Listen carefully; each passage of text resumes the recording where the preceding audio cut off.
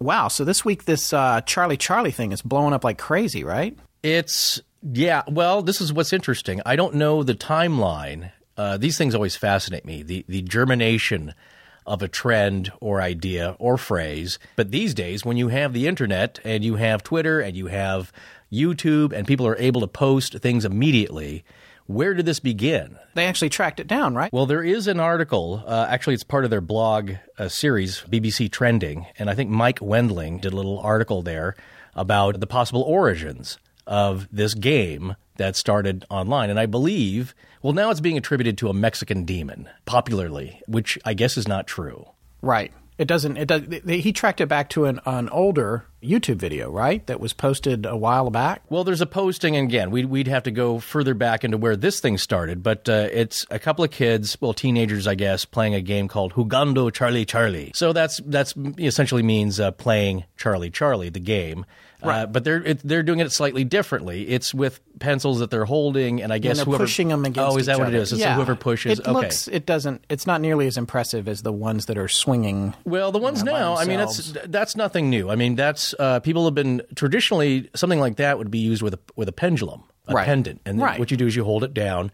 And in fact, it's kind of a wives' tale now, folklore about determining the sex of your baby. I don't know if you've seen pregnant women do that in a baby shower, but you hold a pendant over. It doesn't actually have to be over any kind of piece of paper. Generally, if it swings back linearly or in a circle, you could take that to mean yes or no, or boy or girl. Of course, boy being a line. Yeah, and you know what? When I was a kid, I had a board game. I don't even really know how it was a game, but it was called Kreskin's ESP. Oh, I remember that. Yeah, it was awesome. And, well, he was big. He was big during that era. Kreskin was the man. He always had TV specials, and he would attempt bigger and bigger things. And it had a pendulum in it, a little plastic pendulum. You're right. That I would swear was moving on its own. Because people are like, oh, your hand's doing it subconsciously, you're doing it, whatever. Right. I used to go out of my way to hold my hand on the edge of a table so that nothing could bother it, and you would ask questions and the pendulum would swing around or whatever. And of course, the more modern iteration of that is probably the 8-ball or something like that. You're leaving things to chance to a certain extent. But see,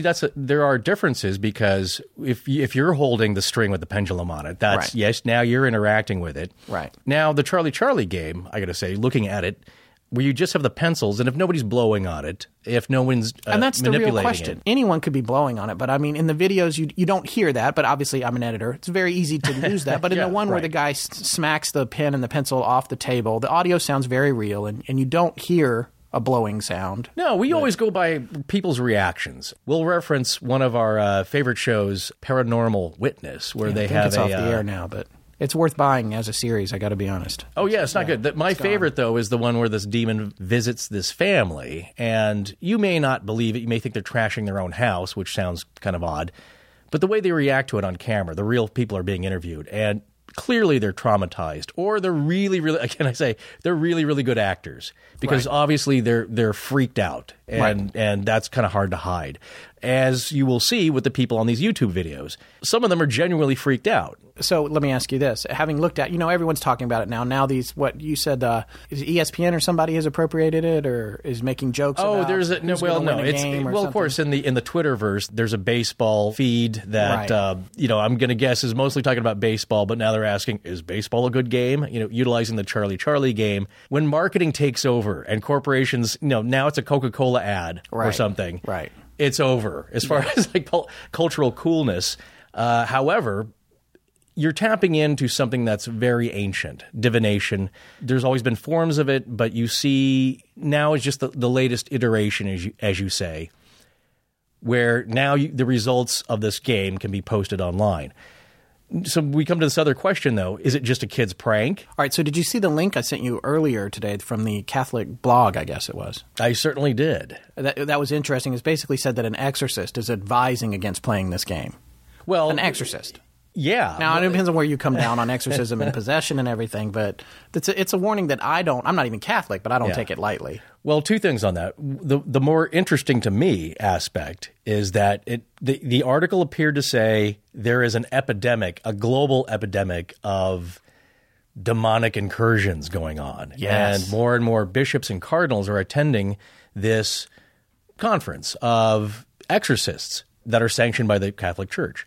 So they seem to be concerned about it, which is interesting because I think the rise has to do with social media these days. Is that, you have more instances now of people finding out about it, especially kids, young people, and then going to try it out, wanting to post the results. Yes, and you know what else they say? A lot of today's youth aren't going to church anymore. There's no spirituality in their lives. That ties in with it. And that's what they're concerned about. And wherever you come down on that, we actually have another who's ultimately going to be hopefully a regular guest of the show, Reverend Dr. Tim, who has a doctorate in theology from St. Andrews in Scotland, and is a great guy to talk to about all things spiritual. And we're hoping to get him on the show here pretty soon. But not to get in too big of an issue here, but when you come back to this whole Charlie thing and whatever you believe in, which I think a lot of it is just gravity or whatever, but there was one or two times that you think it only takes once. I don't know. If you go back to the Greyfriars Kirkyard episode, how I feel about demons and possession, that's what that whole episode is about in a lot of ways. I don't know, because you had joked. You said, "Hey, let's film this. We'll put it up on on the website, just to scare you." Yeah. And then I immediately was like, "Okay," and then I was like, "I don't know if I want to do it at my house." Really? Well, this is a door that once you open, you might not be able to close it. Exactly. If it's real, I mean, are you willing to bet that there's no chance that it's real? Well, one philosophical argument is why take the chance? It's when I took philosophy in college. It's the wager. It's, if you don't believe that God exists, well, then you don't have to follow any rules other than your own morality. And a lot of folks do. Maybe that's on the rise. But you might be paying a penalty for that later. So the wager is, well, why just go through the motions? Just start believing, because if you lose, the odds are tremendous against you. If you turn out to be right, well, you're in good standing then. You don't know for certain. And it's human nature to want to believe in something evil because it's immediate. Yes. Rather than God or something of a higher spiritual nature. You're more apt to believe in evil spirits because they're more base. They're here with us. You get a reaction from the pencil. If you had a praying game to God and asked him questions, I don't know if you'd get the same results. And in turn, would people react the same? Would that catch on fire on the internet? That's probably right around the corner. Probably somebody's going to they're going to try to ask God questions through this pencil. Yeah, which of course people are going to be like, wait a minute. No. Then you have people being skeptical about that. Right. But what I was trying to say is, if you believe there is something to this and you're genuinely interested in communicating with the other side, what everyone tells you who's in the paranormal field is that it's like hitchhiking. You don't know who you're getting. There's a big thing about knowing the name of the demon or entity you're dealing with, because that is how you first approach handling them. Yeah, it's like, don't say Candyman 3 times. Candyman, and in this case, it's Charlie, which may be bogus, right. and not actually. It's been determined it's not actually a Mexican folklore. When if it started spirit. In Mexico, it would be Carlito. It would be Carlito. Yeah. Jugando, Carlito. No, don't, please. No. I took Spanish in college. I'm allowed to say some Spanish words now and again. Okay, yeah, but not with the crazy character accent. That's how we learned it. That's exactly how the guy spoke in school. Okay. My point is, there's a big thing about knowing who you're dealing with. If you believe in any of that kind of stuff, you don't know if they're telling the truth, because, again, there's a long history of the trickster gods. People trying to fool you for their own entertainment, for whatever purpose they have. And that is my concern. Because supposedly the theory is, with a demon, it's going to pretend to be whatever it wants to be to get through the door.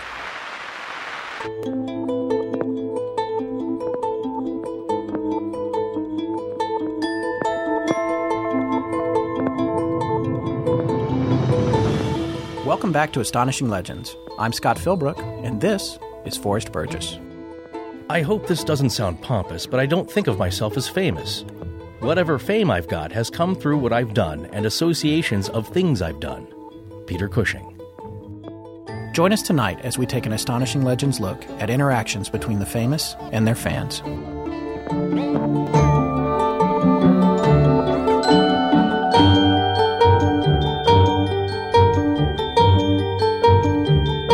So I was hanging out with Mark DeAndre the other day, and he was telling me a couple of stories that we thought might be fun to share on this episode. They're a little bit outside the sort of normal creepy stuff that we do, but they're still interesting, and since he's going to be a regular contributor, we thought it would be good to sit down and record them. pretty soon we're going to be trying to send him out to some haunted locations and spend the night and sort of see what happens when he comes face to face either with his fear or with nothing, whatever. Just has a good time, like on the Queen Mary or something. We try to find that haunted room from that earlier episode and see if we can get him in there. At the very least, he can listen to the bagpipes. But in the meantime, we want to welcome him back for a few quick stories. Before we get started, I want to quickly remind our listeners that we have a free app out now in the App Store for your iPhone or your iPad. Also, it's available at Google Play if you have an Android-based device. And right around the corner, we'll have it for Windows phones as well and other portable devices. So it's a great way to keep up with the show.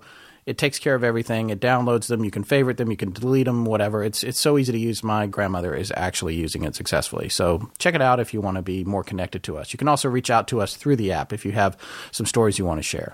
So anyway, Mark, you had recently you had a little bit of a psychic experience, right? Yeah. But can we just quickly talk about dinner? Oh, my God. I'm not sure this is interesting. It'll be quick. So we went to dinner, yes. Sushi place. Yes. Nearby, Los Angeles. Very, very upscale, nice place. And we ordered shishito peppers, which I think, is pretty common around the U.S. I would... they're pretty amazing. They're like, they put these... I don't even know how... I think they grill them a little bit. And grilled, and maybe some garlic. Something going on there. Some kind of oil or something. Some are long, some are small, some are hot as hell. Yeah, the catch is like 1 in 10, roughly 1 in 10 supposedly, is super spicy. And you don't know what... Well, you don't know... You can't tell. Yeah. You can't tell. They have a hidden threat. Everyone thinks they can tell. Oh, it's this one because it's long. Yeah. Or it's just as small but wrinkled. No one knows what they're talking about. So anyway, I have a tendency to... If a door is, if you're pulling it, I push it. If it's the opposite, I've cut my finger almost in half going into a coffee shop because the lock had just jutted out. The side of it was jutting out a little bit, and I went against it. I mean, just ridiculous. So tonight we're eating. I go to get a shishito pepper. I pick it up. Kind of stung when I picked it up. Nothing. Eat it. Put it down. Notice a little mark on the side of the dish. I don't know what it is. I look at my finger. Oh, wait a minute. I'm bleeding. I'm cut. Yeah, that put me right off the So I show Scott. I'm cut. I mean, there's a visible cut. I'm bleeding. There's blood on the little dish. We get the waitress. Hey, I'm cut. She's like incredulous. Yes, she didn't believe you. She did not believe. Well, the dish was porcelain, so we of course checked it for chips. Breaks, cracks, it had none. Yeah, and I didn't even touch the dish. So I picked up a thing. Somehow I must have picked up unless something, and I'm never going to, because of you, I'm not going to discount the supernatural. I'm not sure this story is. I don't know. I think anyway. So all I know is that I think what you got was the world's first pepper cut. Oh.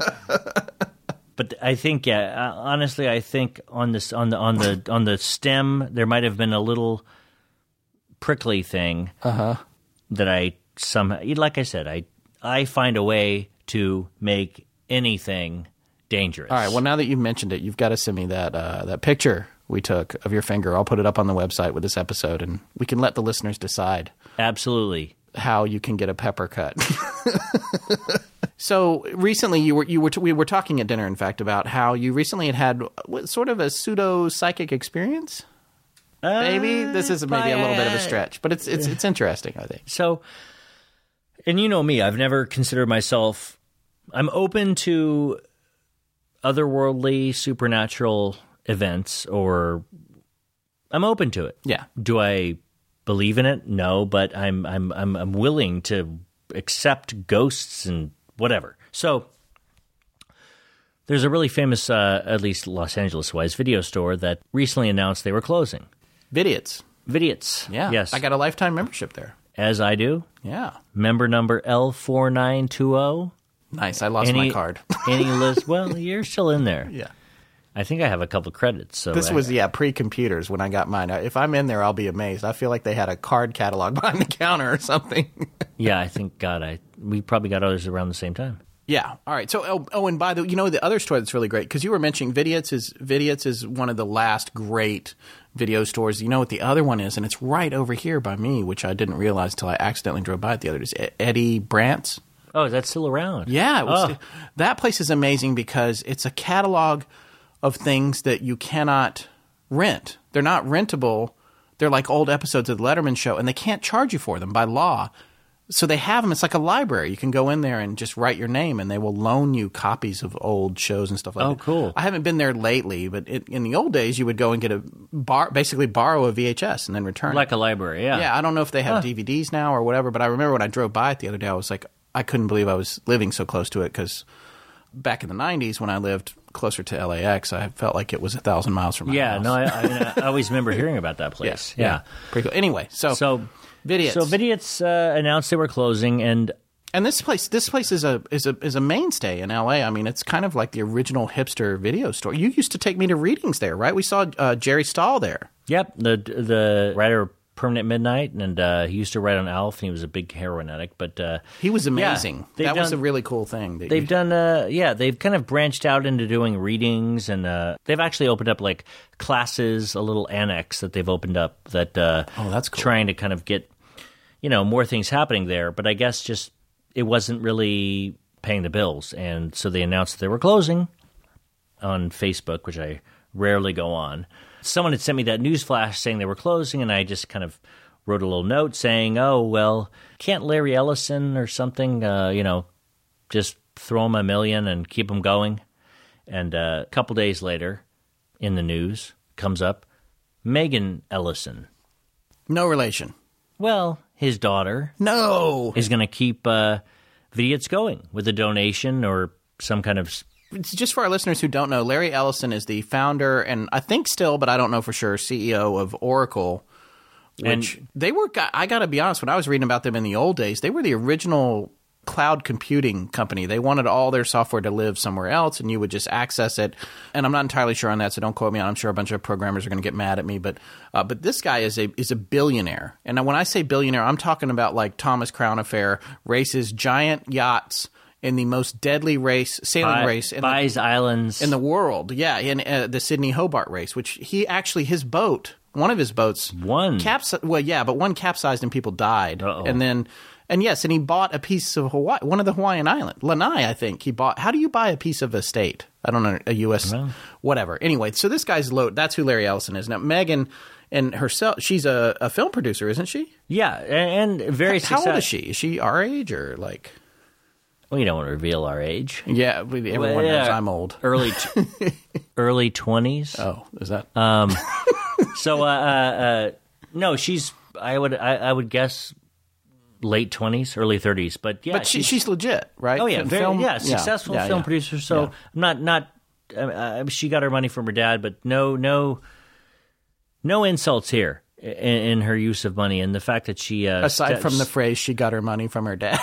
Well, I mean, but she's using it correctly, and she's doing her own thing, and she saved Vidiots, and I predicted it. You did, kind of, and we can sort of prove that, right? You sent me a screenshot of your posting on Facebook. Yes, which has a date, right? It's all proven, my friends, along with the picture of my finger that was cut by the shishito pepper. You will all see the proof. I'm not convinced I'm leaving that story. I mean, to you it's not interesting, but I think there's plenty of people in one or two states that would like it. I have some friends that are children's book authors. Two I can think of in particular, and I really feel like they should both come out with a book called The Pepper Cut.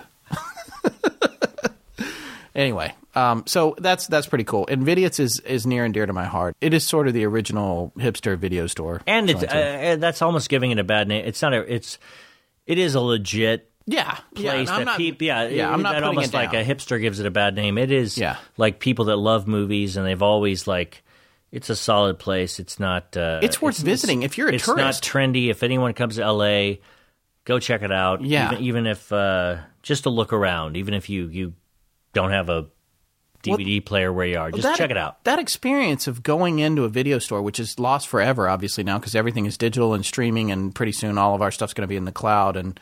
It's like being able to walk the aisles and see those worn cases of those movies that everyone has checked out and, whatever. That was like the best experiences of my life. Speaking of foreshadowing our next topic. But I used to love to, wander through a video store with the VHS tapes of the different horror movies and I worked at a video store. But even before that, I would the favorite moments of my life ever to this day, or when I would go to my grandparents and stay over for the weekend, and I would go to a video store and I would literally pick up movies for the entire weekend, and I would look at each movie, see how long it was, and I would figure out the entire night according to the length of the movie.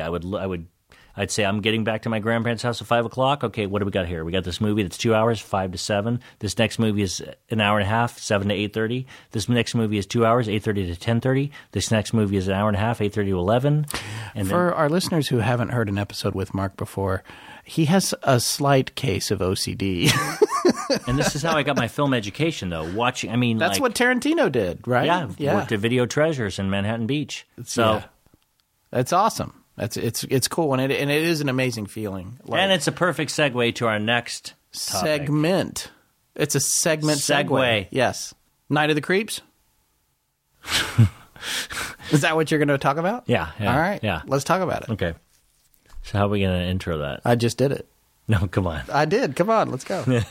Okay. It's a perfect intro into our next segment, and a perfect segue. A few weeks ago, I think I mentioned before that my wife and I remodeled a house, and when we did it, we put actually a little movie theater in our living room. It's not a big living room. It's not a big house. It's not a mansion by any means. It's a bungalow is probably the best word for it. But we have a movie screen in the living room with a projector, and I like to have my friends over to watch stuff every now and then and let them pick something. Now, in this case, Mark made a suggestion I wasn't expecting. It's just a movie I'd always been obsessed with, and I think I probably had mentioned to Scott before. It's called Night of the Creeps. And so Emily was out of town. His kid was in bed. And this was the perfect time. This was the perfect time. So it came out in 1986. I saw it as soon as it came out on video. I love the cover. It's kind of a zombie dressed in a prom night tuxedo, holding flowers at the window kind of thing. This movie's a cult classic, right? It's definitely not like I had never heard of it, but it's well regarded in the horror world. So, not every aspect of the movie holds up today, but it's still a ton of fun. And one of the reasons that it's a ton of fun is one of the lead actors, Tom Atkins, is. That's how you convinced me to watch it, frankly. Yeah, because I was like, oh yeah, I know that guy. I love that guy. I remember him from Lethal Weapon. Any horror fan, or even Lethal Weapon, he plays Hunsaker. He gets shot by Gary Busey from the helicopter, right through the milk carton. Through a milk carton at I think his daughter's wedding. Yeah. But he was kind of a horror film veteran. He was in The Fog and Escape from New York and Halloween 3.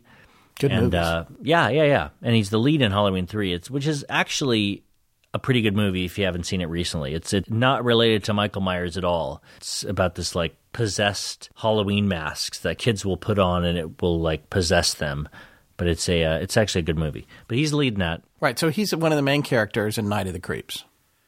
He's a detective, right? I say that like I don't know. We watched it together, but I love it. What's his tagline? Thrill me. So every time he answers the phone, that's his tagline, thrill me. And he's kind of a very suicidal detective who doesn't have much to live for. And these two goofball kids from college get involved in this alien.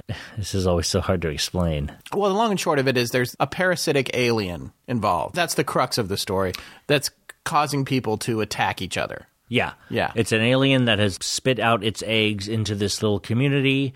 And they infect people, and people become zombies, and they go from person to person and spit out a little worm-type thing that infects that person. Yes, in one of the most amazing effect shots of all time, special effect shots of all time, that thing moving. Yeah, there's a few where the infected person will spit out this little worm creature that then goes into the mouth of the victim, and then they become a zombie, and they go on to infect the next person. It's just a fun movie, and it's very well done. It's the director Fred Decker is obviously just very schooled in filmic language, and obviously a big horror fan. As you can tell by the names of the characters in the movie, there's a JC, which is a John Carpenter type thing. There's a Romero, which is George Romero. Oh, that's right. They all have names. They all have names related to. There was a Cronenberg. Hooper, a Landis, a Raimi. So all these horror film directors were referenced in this movie. Aside from the line, "Thrill me," the other famous quote is, as the zombified dates are arriving to the sorority's house, the detective says to the females, I'm sorry, I'm pre-laughing. Go ahead. I'm sorry. The detective says to the waiting females in their prom dresses, "The good news is your dates are here. The bad news is they're dead." I love it. It's a good movie. It's worth watching. It is truly, and even if you're not a B-movie fan, this one is absolutely worth watching. Yeah, and the cast is good. It's got a couple people you'll recognize. It's not gory. It's it's not particularly gory, actually. No, it's just well constructed and fun, and there's some stuff that's dated, but it's definitely worth checking out. Now, speaking of videos and our overall theme tonight, you used to work at a video store, didn't you? Oh yeah, right, which we mentioned in one of your prior episodes. Well, yeah, I was a clerk to one of the Manson family. They would come and rent movies from me. So really, didn't he also work there? Or not work there? He did artwork for the store. Yeah, he rented movies, but he was also the resident artist. So if we were having a sale, or when we would have like resident artist, we would have 10 movies for $10, whatever it was. He would do the artwork for that. You're afraid to say his name. I won't. Yeah, you won't say. Why can't I say his name? Our listeners are going to want to know who it is. Did we mention it when we talked about it? The last time in the last episode, the prior episode, I can't remember. Well, there's no... It could be a little Easter egg. I mean, whatever. The guy's, there's no danger in mentioning it. Clem Tufts. Clem Tufts was his Manson name. I didn't know him by that name. I knew him by another name, which is readily available in Helter Skelter, but the book. Yeah, he was a creepy man. But he is, in terms of fame, and I guess that's a weird, twisted look at fame, he's not your only brush with fame, is he? Well, no. As a kid, I was always obsessed I don't know what was behind it, but I was always obsessed with movies and Hollywood, and I was obsessed with getting autographs. And I absolutely loved getting mail of any kind. I would write to everyone, and when I would get a manila envelope in the mail addressed to me, I knew it was an autograph of some kind, and that was like the height of excitement to me. I mean, it's never matched by anything in my adult life as far as like how excited I would get. So you would write to people and ask for and request their autographs via the mail. Yeah, I think I read about it in TV Guide, how to get a hold of different actors' addresses through their agents. So I would write, for some reason, through TV Guide, I would write the different actors that I was interested in, and then they would write me back and say, care of TV Guide. Yeah, I bet some of our listeners have no idea what TV Guide is. Yeah, this is when there was no internet, and you had to find out what was playing on TV by a literal printed guide that you would buy at the grocery store. Yeah, and there was no taping anything. There was no TiVo, there was no answering machines or cell phones, so you just basically had to look in the printed matter. Can you imagine the logistics behind that back in the day? Like, what's coming out on TV? Oh, now we have to print it on a newspaper, we have to print it in a little book. And by the way, I saw one at the register just yesterday, and I thought about you. They've reinvented themselves. It was much bigger. They changed the size of it or whatever. Yeah, and I got to say, I preferred it. Something about like that old school way. I was forced to look in the magazine to look for things, and I would I don't know, something about it. It's kind of a theme tonight. It's like we talked about walking around in the video store. I mean, whether it was Vidiot's or the store that you worked at, I guess there's more of a reward for your senses when you're doing that versus just clicking and watching you're kind of you're taking a gamble on something you don't know, you haven't read about it, you're looking in you were looking in a video store and you're just like, oh, what is this? I have no idea what this movie is, but I'm going to take this thing, and it might be terrible, it might be amazing. I have no idea. Mad Max is out right now, and when I think back to the original box, that original cover, I want to see that so bad. But actually, the new Mad Max, it's pretty damn good. Well, it's the same director, right? George Miller. Oh, yeah. I want to see it. Yeah, it's worth seeing. But I got to tell you, though, from the trailers, I was like, oh, this is just going to be a bunch of explosions and no story. But everyone says it's great. It's well done. Yeah. So, but I'm sure we sound like old men. Yeah. I guess we do a little bit. Talking about the pre-internet days. The good old days. Oh, well. Well, they were good. Let's talk a little bit about what you brought with you tonight. I'm looking over at Mark right now. He's sitting across from me in our little makeshift studio. He's got a pile of black and white photographs and some stuff in a zipper bag that you might buy a comforter in at Bed Bath & Beyond. I don't know what's going on here. I don't know where this came from. Wait, is that Ted Lange from Love Boat? Wait, I thought I saw. Oh, no, I have him in here. Okay, so tell our listeners what you're looking at right now. So I have this pile of autographs that I amassed over my childhood. I'm sorry. Should we better frame that as an autograph collection? What did I say? A pile of autographs. You have an autograph collection. Okay. That's the long and short. Yeah, okay. Just go ahead. Own it. I was an autograph freak. Yeah. I was. Oh, my God. Is that William Catt? I was a non-discriminating autograph seeker. Okay. And I just randomly picking up autographs here. I have the Jeffersons, which maybe some of you know, Sherman Hemsley and assorted other actors. Oh, very cool. Yeah. Yeah. And yes, the greatest American hero. William Catt. I actually see him fairly frequently. He lives near here. Yeah. Robert Culp. Yeah, he's driving a Honda, by the way. Yeah. Maybe needs some residuals. And he probably got screwed. I was kind of obsessed with a Star Wars, as every kid was, so I was able to get a few autographs from. Oh, really? Who'd you get from Star Wars? I got Carrie Fisher.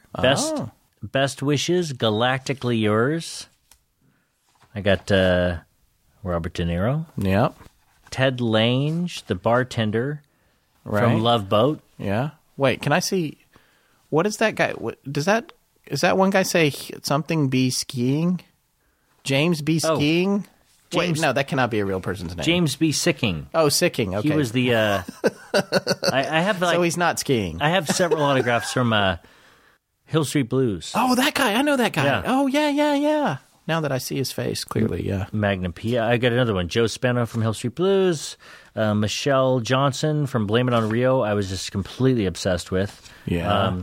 And one of the speaking of Star Wars, I got C-3PO. Which is Anthony Daniels. Yeah. But probably one of my most cherished Star Wars autographs is Peter Cushing, who is a legendary British actor who was in a ton of horror movies as well. British, like they were basically Hammer films. Grand Moff Tarkin, right? In Star Wars? Go, in the 60s and 70s. And, geesh, this was 1978. I was 7 years old. Wow. He wrote me in this like amazing British. Well, it's not British. Can I take a look at it? Yeah, it's just this amazing writing. Mark, may God's blessings be with you always in all sincerity. And it's just this. Oh my God! Yeah, that's penmanship right there. People don't. I can't even write in cursive. Good Lord! Yeah, and then beautiful. We're gonna scan this and put it on the website for our listeners. Is that okay with you? Oh yeah, and then on top of that, there was a typed letter, October 1978, Dear Master. Wait! He wrote you a letter, typed, Dear Master DeAndre, thank you for your letter. I'm glad you enjoyed Star Wars, and enclosed my autograph as requested. May God's blessing be with you always. In all sincerity, Peter Cushing. I mean, I'm 7 years old. He called you Master DeAndre. Master DeAndre. I didn't even know what that meant. I still don't know what that means, and I love it. Did you reach out to Alec Guinness at all? I probably did. But you don't have anything from him? Nothing. You know what's interesting? I remember seeing a quote. Oh, yeah, this looks amazing. Oh, you know what this is? This is, as a fan of all things mechanical, I can tell you by looking at this letter that this was typed up on an IBM Selectric. I'm not sure which model. In 1978, it probably would have been a Selectric 1 or a Selectric 2, and it's using the script element, which is, the element was the word for the little ball that went up there. It's an amazing machine, that typewriter. My mom had one that I wanted so bad I asked her to ship it to me when I lived in New York, and UPS dropped it and destroyed it along the way. It was unusable. So this brings back some... No, I really didn't want... There's nothing like typing on one of those. He must have loved sitting and typing on that machine, and he used that script font. It looks amazing. We're going to scan this and put it on the website. I can't believe his signature. The signature is incredible. In all sincerity. Yeah. What a nice sign-off, in all sincerity. Yeah. A classy guy. Classy guy. The reason I asked you about Alec Guinness was because I'd read a long time ago, that he was sort of irritated with people asking him about Star Wars, and he called it that little science fiction film that he made. Yep. I had heard about that. He was, and granted, Bridge on the River Kwai is a far greater performance from him, but still, Star Wars was earth-shattering. I think as an actor, you probably have to either totally accept that or you fight it. But most people are going to like the movies that you feel you weren't necessarily at the top of your game at. Not from a performance standpoint, but just that it was easy to do or whatever. Yeah, but if someone is asking for an autograph or likes what you've done, I mean, I don't know. You can only take that as a compliment, I think. I don't know. So who else have you got there? Let's see. So, I was obsessed as a kid, as probably many other kids were, with Kelly LeBrock. Oh, yeah. For sure. Woman in Red with Gene Wilder. That was her kind of first breakout hit in like 1984. And then a couple of years later, Weird Science. She's such a pretty lady. Oh, yeah. She was... that was right when I was, Yeah, we don't need to get into becoming. All that. Oh, okay. Well, so anyway, I tended to with my letters, I would always leave my phone number. I would also kind of, maybe when I would write my letters, I would make myself sound maybe a little bit more not pathetic. But I would. So you were playing the violin strings a little bit. Well, I mean, I'm trying to get a reaction from these people. Make a Wish Foundation. Not that, not to that extreme. But I mean, sometimes maybe my life is not going so well. Not like Charles Dickens, Tom, but close to that. And so I would always leave my phone number. So one day, and probably. 86, 87, there's a phone call. My dad says, hey, Mark, it's for you. It's probably one of your friends, someone with a British accent, joking around or whatever. So I pick up the phone, and it's Kelly LeBrock. Herself. Yeah. Not an assistant. No, it's obviously, you can even, I've always been pretty discerning with voices, but I know it's her. It's like, hey, Mark, this is Kelly LeBrock. I'm in shock, and I take the phone as far as I can go, all the way like away from my parents, and I'm around a corner in the kitchen, just like with it up against my face, and I'm like, hello? And basically the entire conversation, all I said was yes and no. That's all I could muster out. She's like, oh, well, your letter was, really nice, and you left your number, so I thought I'd call you. Yes. And she's like, well, did you, it was a really good letter. You like my movies? Yes. I mean, there was nowhere to go with this conversation. Yeah, well, certainly not from Mr. Rico Suave over No, here. And I think the only thing I said was like, are you going to give me an autograph? Are you going to send me an autograph? He's like, oh, yeah, I'll send you. Wait, how old were you? Yes. 30? No. I was 13. Right, so it was more like, are you going to give me an autograph? Yeah, that's probably more realistic. But I offered nothing.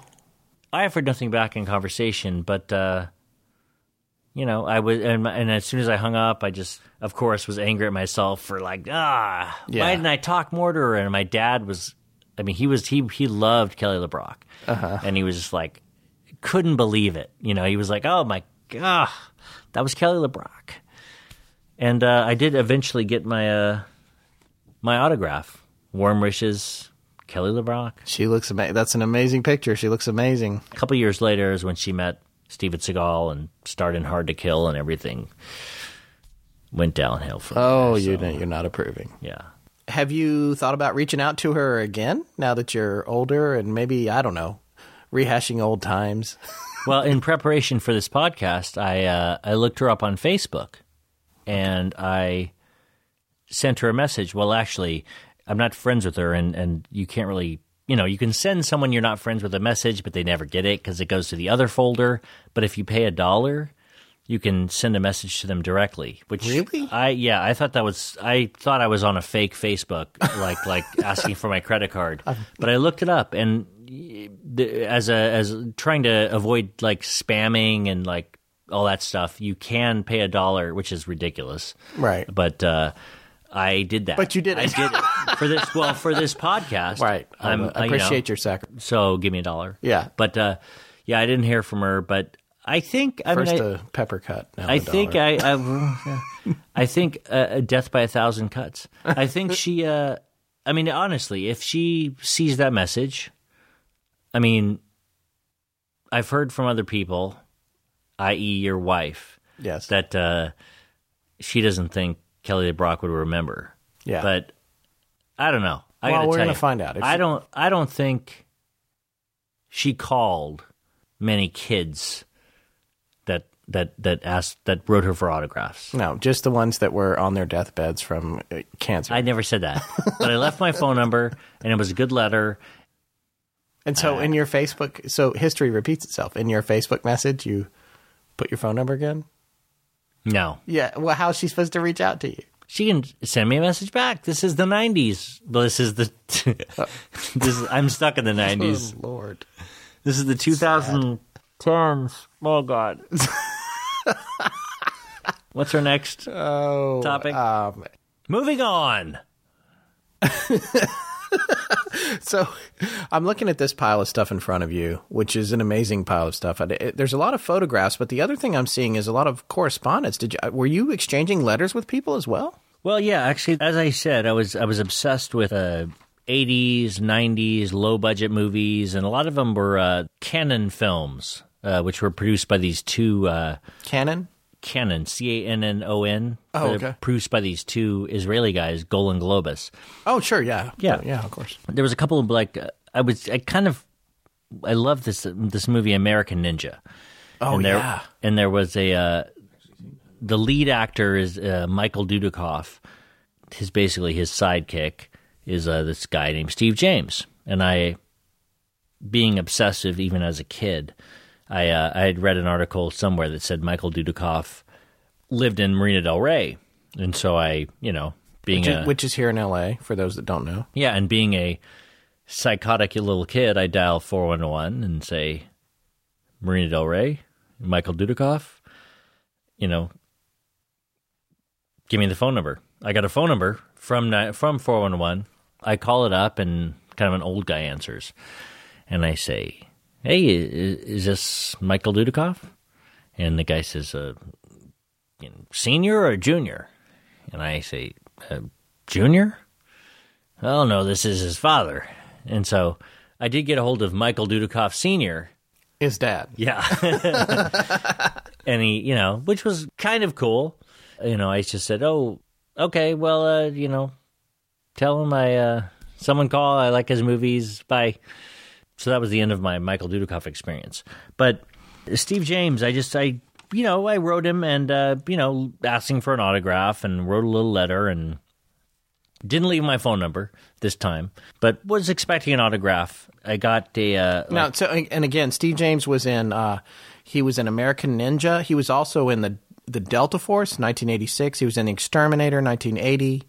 Entered the Game of Death, 1978. He was in I'm Gonna Get You, Sucker. Yeah, he was in Weird Science. Right. Speaking of Kelly LeBrock. Yeah. He was like an uncredited guy at table. Yeah, he was just in the bar where Anthony Michael Hall was getting super drunk and doing that funny bit. And Mask and Fatal Vision. Now that's crazy. That's a story that connects to North Carolina about Jeff McDonald. Yeah, which was a huge thing in North Carolina when I lived there as a kid. Anyway, so yeah. And he was in The Player. He was the bringing one of the guards, Tim Robbins, to the jail at the end. Right.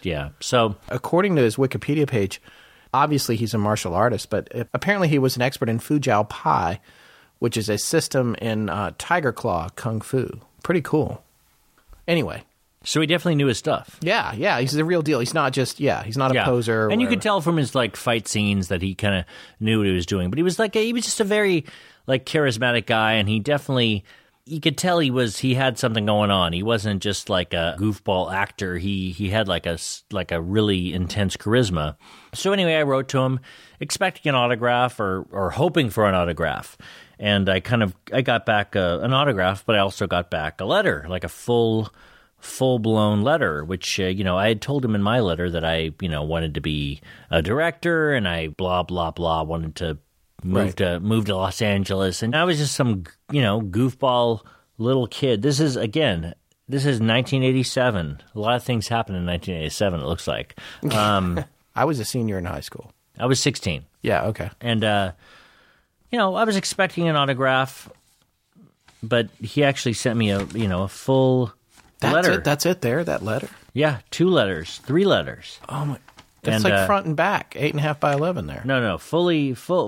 Can we scan those and put them on the site? Is that okay, or is it too personal? Oh, no, totally. Go for it. Okay, so these will, by the time you hear this, they'll be on the website with this episode. And I always, I had said on my letters that I wanted to be a director or do films in some way, and I was just some kid up in Northern California, and he didn't know me or anything, but he still was very, very encouraging. And like, even just looking at the letters today, it's like he's writing, "You keep the enthusiasm up, and one day I will probably be auditioning for you for a part in a Marc DeAndre film. Dreams do come true. Always remember that." Oh man, what a sweet guy.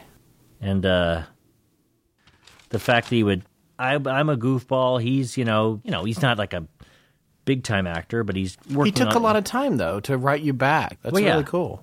The fact that he did that, and just the fact that he, What other kind of stuff did he say to you? So he said, like, here's one, like, "Mark, finish school, take as many theater and film courses as you can, either in college or a very good performing arts school, and don't let anyone tell you that you can't do it. Have faith in yourself and believe in yourself. Find your talents and convince them you can always do the job. With that kind of attitude, you'll always work. Good luck, and God bless, Steve James." And so, I was super. I probably reread these letters, I don't know, 1 million times when I was a kid, and just, I would apply. I was applying to film school, and even as I got older, I think I wrote them once. You went to film school, didn't you? Yeah, no, I did go to film school. That's how I met you. Exactly. Yeah, which went to school with my wife.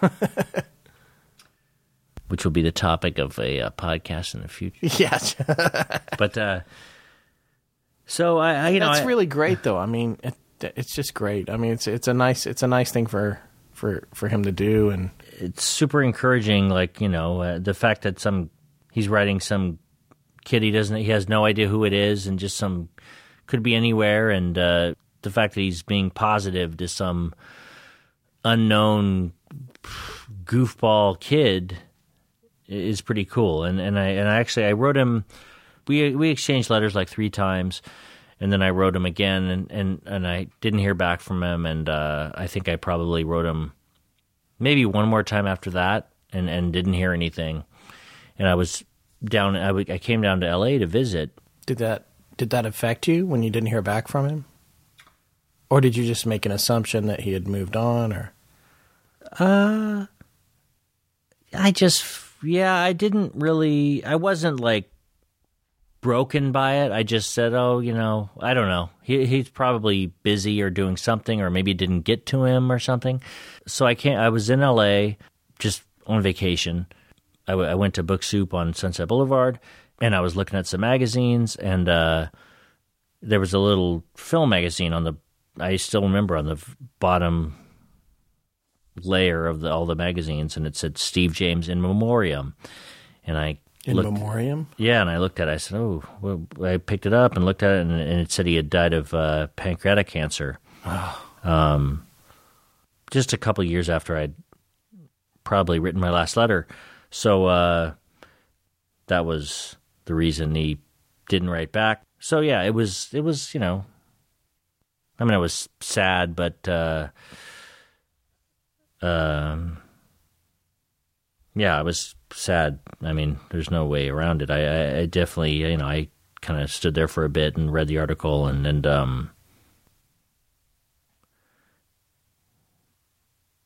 what do I say there? I don't know. There's nothing to say. Does it still make you sad? It makes me sad just hearing it right now, honestly. Yeah, I mean, it's... He had a good heart, Yeah, and it just in preparation for talking to you, I had looked on the internet a little bit about him, and actually his daughter has a Facebook page. My dad was Steve James or something like that, and I sent her a note. I had said, I'm going to be doing a podcast, and your dad wrote me, and it just was a really meaningful letter that he wrote me, and she wrote me back, his daughter, and so I kind of wrote her. We kind of corresponded a little bit, and I said I would get her a copy of this episode when it's done, and she's trying to get her dad a star on the Hollywood Walk of Fame. Oh, very cool. But yeah, I mean, it's I don't know. I mean, most people these days don't really, I don't know. There's something about the written word that's like very cool, and everything's on the internet, and everything is so moving so fast, and this and that, and it's like, just the old school nature of writing a letter to someone and waiting and then getting a letter back from them, and it's like, I don't know, there's kind of nothing that can really compare to that. But again, I probably sound like an old guy. All right, that's going to do it for tonight's episode. I want to thank Mark DeAndre for coming in. Hello, everyone. Oh, is that goodbye? Yeah. Oh, goodbye, everyone. Good Lord.